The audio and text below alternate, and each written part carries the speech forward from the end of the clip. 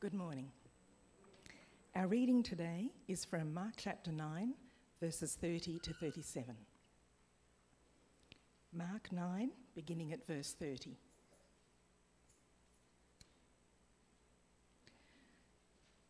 They left that place and passed through Galilee. Jesus did not want anyone to know where they were, because he was teaching his disciples. He said to them, "The Son of Man is going to be delivered into the hands of men.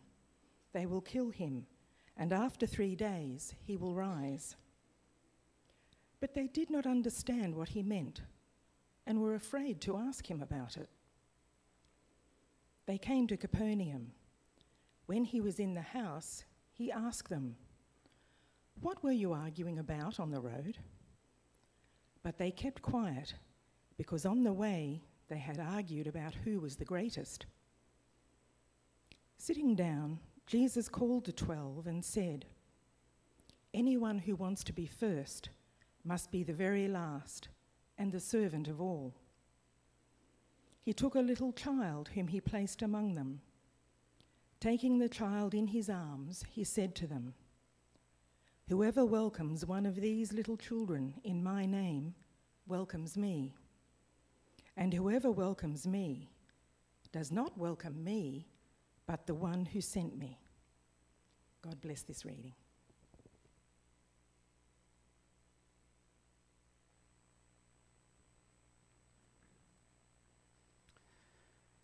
Thank you, Glenda. And thank you, Sanctuary. Once again, it's wonderful to have you guys here, and we really appreciate the blessing you are to our church, and we appreciate it. Let's pray and we'll have a look at this humbling passage. Heavenly Father, thank you for this time together. Thank you for your word. Thank you that we come to it confidently, knowing that your Holy Spirit lives in us, lives amongst us. And we pray now that, Holy Spirit, you will guide us, you will convict us, you will challenge us, and you will lift us up as we seek to humble ourselves. So, Father God, bless us now as we open this word, and we pray it in Jesus' name. Amen. Well, you're not much of an Australian if you don't like sport. Have we got that clicked on? Yeah, you're going to have to click it on your screen so I can... Anyway, can you go to the first slide? So it doesn't... you're not much of an Australian. The second slide, maybe? Oh, it's all set up wrong. Okay. My apologies for those online. My apologies. Let's start again. So, you're not much of an Australian if you don't like sport. Oh, look, there's some sporting people behind me. Now, part of the sporting season is the awards ceremonies, and the awards ceremonies are a huge culmination of often hard work and blood, sweat and tears and all that kind of thing. For the AFL, it's the Brownlow Medal. For the Rugby League, it's the Dally M Awards. For the Women's AFL, the Best and Fairest Award. For netball, the Liz Ellis Diamond. For men's basketball, the NRL Most Valuable Player. For women's basketball, the NBL, Most Valuable Player. For men's cricket, the Alan Border Medal. And for women's cricket, the Belinda Clark Award. Now, there's many, many others. From local junior teams right through to our national teams, the awards ceremony is an important part. Now, while winners often say things like, "I couldn't do it without my team," in the end, everybody knows that they have desired to win that award and they are proud to win that award. We all desire to win these awards. It's part of our fabric, and it can also be lucrative for them as international sports people. More money, more prestige, more honour, and your name gets up in lights. See, when you receive the accolades, and trust me, I have no idea, but when you receive the accolades, when you receive your award, the training, the sacrifices, the pain, they're all forgotten because it's all worth it. That's why we have a problem with performance-enhancing drugs. It's the prestige, the power, and the privilege that comes with being the best. Means people will do anything to get there. I want you to imagine for a moment it's our end-of-year celebration and we decide to have an awards ceremony for the church. Who would get your vote?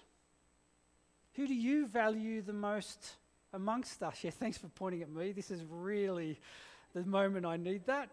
Thank you very much. Who has contributed the most towards the success of the year gone? What are the criteria that you would use to determine who would win the Francis Tuck Medal? The Joyce Kennedy Diamond? See, this morning we encounter the disciples having a discussion about the awards ceremony that they think is going to take place at the end of all this ministry with Jesus. They're wondering who at the end of all this, out of the chosen 12, will win the Jesus Christ medal. And so as we enter into this passage, we have a great, cultural contradiction that happens. But it's going to help us if we orientate ourselves geographically to what's happening here. And let me just read to you verse 30. Verse 30 says this. It says, they left that place and passed through Galilee. Jesus did not want anyone to know where they were because he was teaching his disciples. See, in some respect, their travels are looking a bit like the wanderings of Israel. Now, I haven't put a big line through, but effectively, if you have a look at the big map is the top part of the small map. And you've got Sea of Galilee. Now, the transfiguration is likely to have happened on Mount Hermon. So remember, they've been wandering up in this Sea of Galilee area. They've gone right north. They've ended at Mount Hermon. Jesus has come down the mountain with Peter, James, and John. He's found the disciples arguing. He's sorted that out and healed a young boy.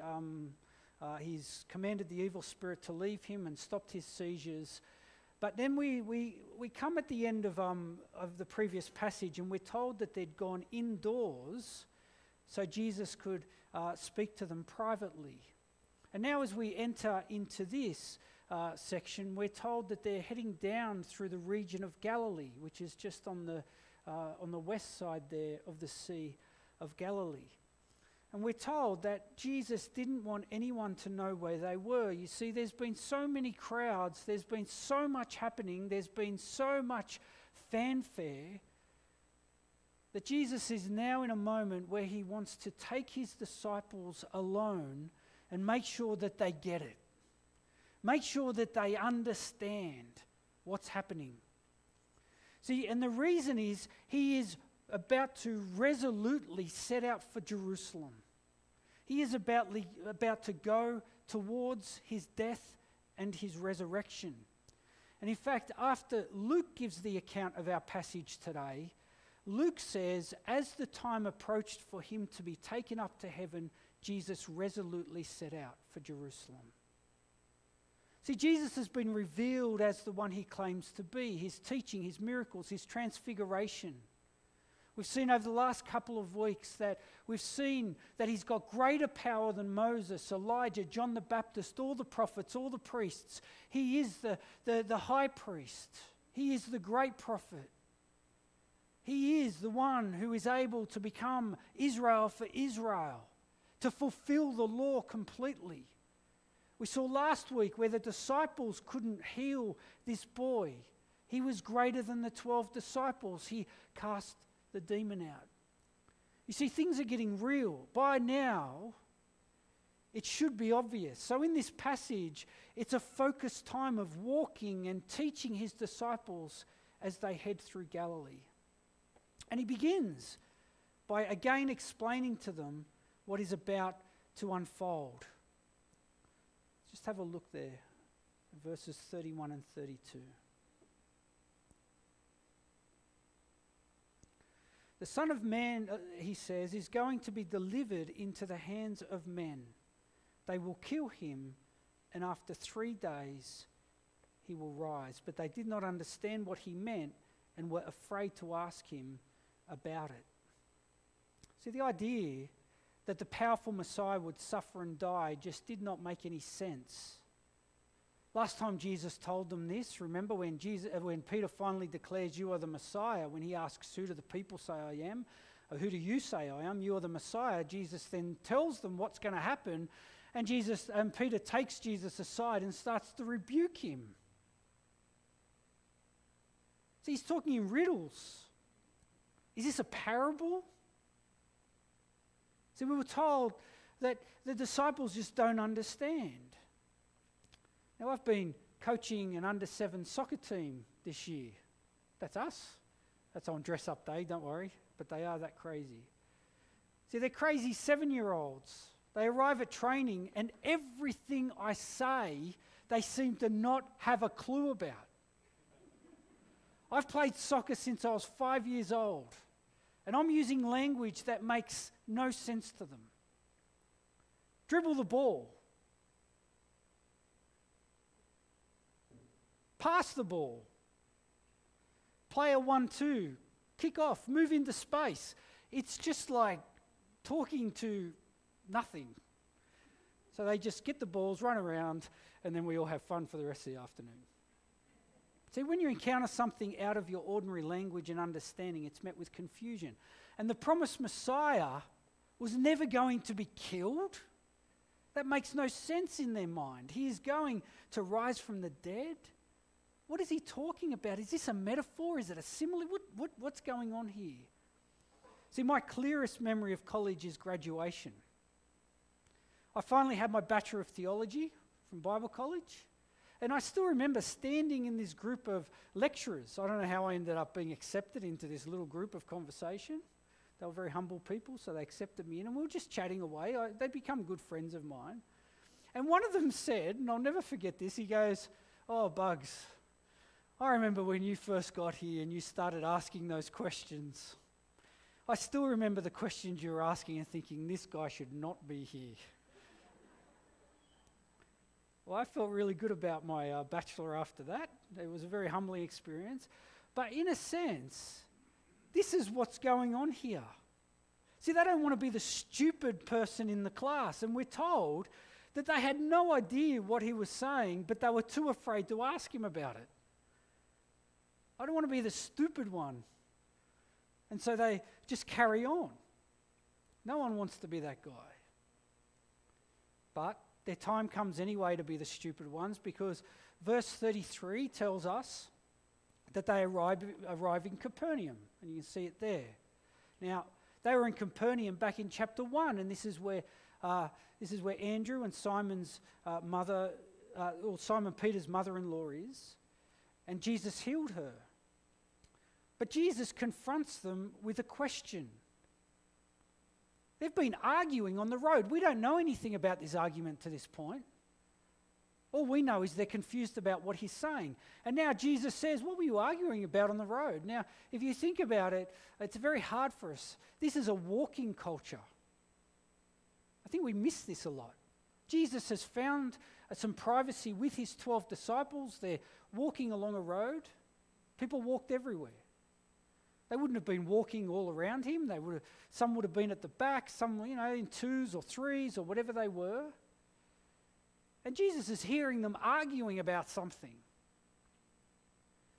Anyway, so now he confronts them when they're in the house, we're told. Now, this would be Simon Peter's mother-in-law. Well, the shame sets in. But he knows. See, like children who have been caught out and feel shame, and this happens regularly in our house.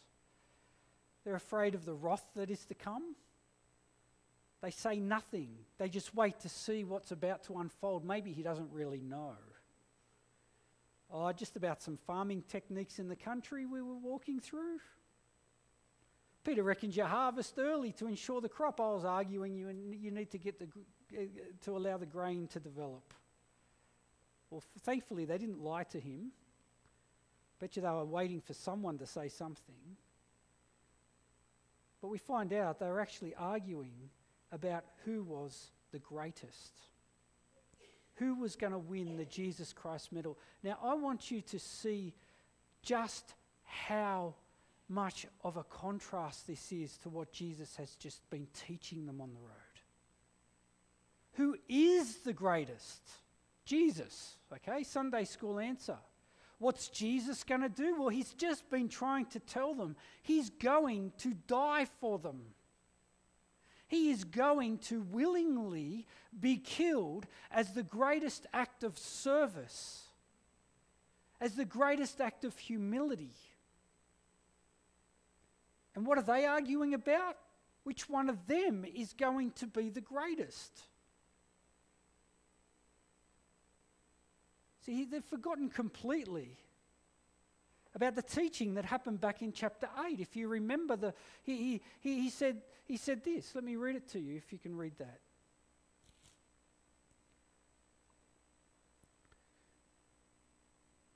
He said, "Whoever wants to be my disciple must deny themselves and take up their cross and follow me. For whoever wants to save their life will lose it, but whoever loses their life for me and for the gospel will save it. What good is it for someone to gain the whole world yet forfeit their soul? Or what can anyone give in exchange for their soul?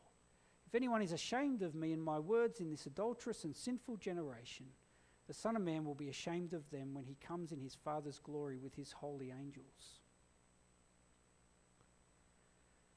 See, they just weren't getting it. And we don't get it. We don't understand the extent of what Jesus is asking for of us. So back in Capernaum, in verse 35, we're told that Jesus sits down and calls the 12 to him in the house. Now you think about the response of this. It's very different to being angry and being upset at them and being impatient, like I often am as a father when my kids just don't get it.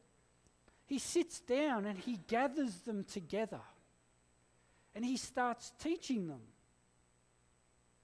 He says this. He says, "Anyone who wants to be first must be the very last." I got that up there? Anyone who wants to be the first must be the very last and the servant of all. See, I don't think there is anything more countercultural, counterhuman than this statement. It's simply saying that instead of the most valuable player award, there will be the most humble servant award. That will be the pinnacle. And a humble servant would not be asking the question of whether perhaps they are going to be the greatest. They would not write the book, as my college lecturer kept saying, Humility and How I Achieved It. I think he might have directed that at me at some point. See, and it will no doubt be a person that nobody even knew existed. I think these awards in heaven are going to be the most surprising awards you've ever had. You want to know why we don't have a church awards ceremony? Because I don't even know who should achieve those awards. None of us do. Because they pray behind closed doors, not on street corners. They pull weeds from the gardens and you never see them. They cook food. They pray for people. They sacrifice money. They sacrifice time. And at the end of the day, when all's said and done, they're on their knees asking God forgiveness for the things they haven't done right. Now, I have the privilege of seeing glimpses of that right through our church, and I do believe that I've learned a great deal about humble servantship since I've been here, and I think, I praise God for that. But I can guarantee that these are people that you would never even know were working so hard for the gospel. Meanwhile, the ones bringing attention to themselves or grumbling about not getting what they want, well, they're oblivious to their own shortcomings. And somehow, in some little way, they're wondering who is the greatest. See, it's also countercultural. Jesus is countercultural. It flies in the face of what drives social media, celebrity, individualism, which drives our capitalism, our economy. It drives everything. This competitive nature. And then Jesus demonstrates this by taking a little child in his arms. Now, I want to be careful here because little children weren't elevated to the status that we do now. They're not celebrated. They're not, the way we celebrate and make sure they've got a voice and all these things. In that culture, it wasn't like that. They were to be not part and centre. And there's a good reason for that. And I think it was simply the mortality rate. Mortality of children was a very real part of the life. And until someone came to an age where it looked like they were going to survive, well, they weren't really valued. But Jesus, gathering a child in his arms, says in verse 37, "Whoever welcomes one of these little children in my name welcomes me, and whoever welcomes me does not welcome me, but the one who sent me." This is an act of humility. To give an attention to the child, by welcoming a child, you are serving that child.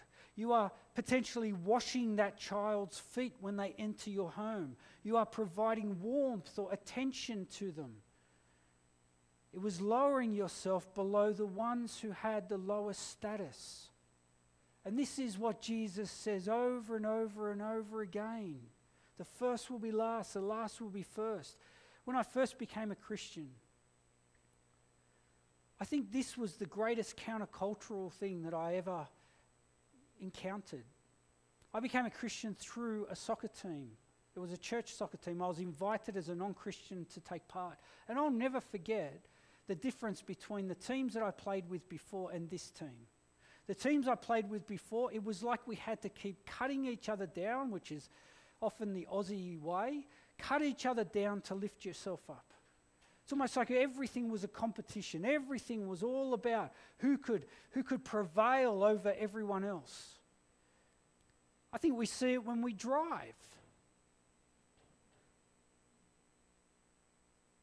Which kind of driver are you when someone wants to merge in front of you after throwing up the inside, flying up the inside? I had a P-plater do it on the way onto the M4 the other day.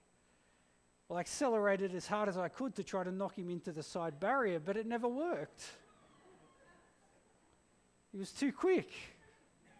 Must have been a Skyline or something. No, I did not do that. But gee, didn't I think that? Didn't I think, hey, what are you doing? Jesus says, yield. Yield. Humble yourself.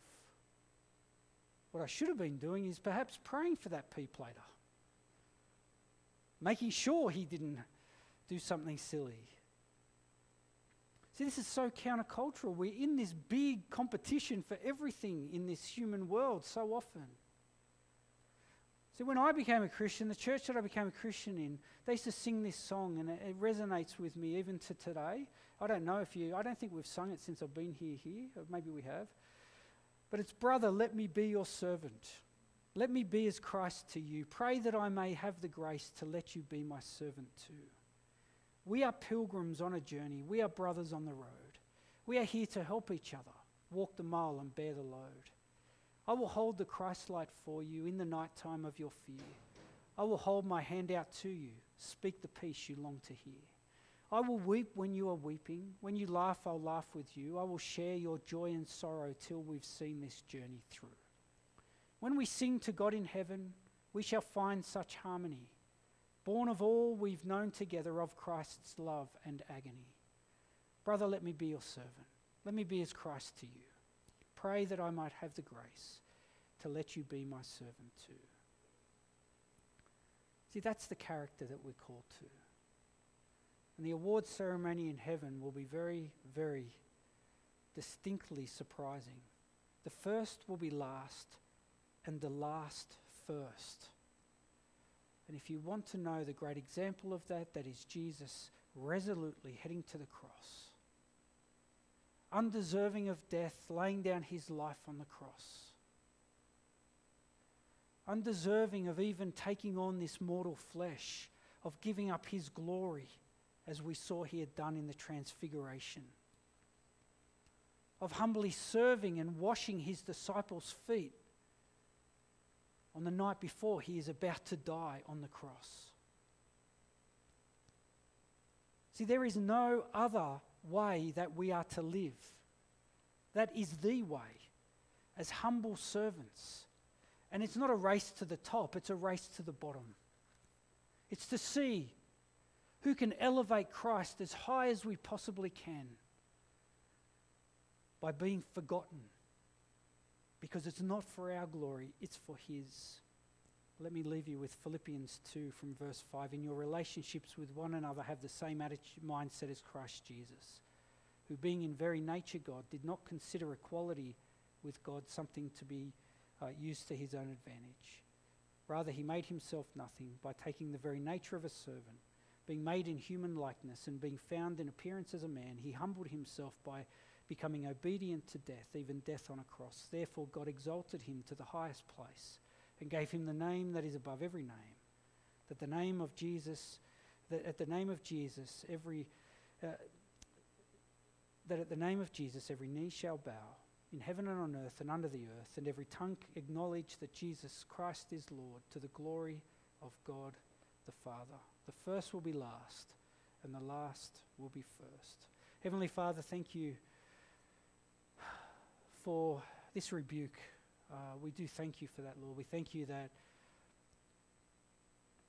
you have demonstrated your own love for us in this, that while we were sinners, Christ died for us. Lord, I do pray that each of us will be challenged to be a humble servant, not to seek fame, not to use those small comments to let people know how much we're giving, or let people know how much we're praying, or let people know how much we're doing. But that we will close our doors and offer all these things as a humble sacrifice for your kingdom, knowing that you have given the greatest sacrifice of all, and that is your one and only Son, that whoever believes in him shall not perish, but have eternal life. So, Father, I pray that we will humble ourselves so that you may receive all the glory. And I pray this in Jesus' name.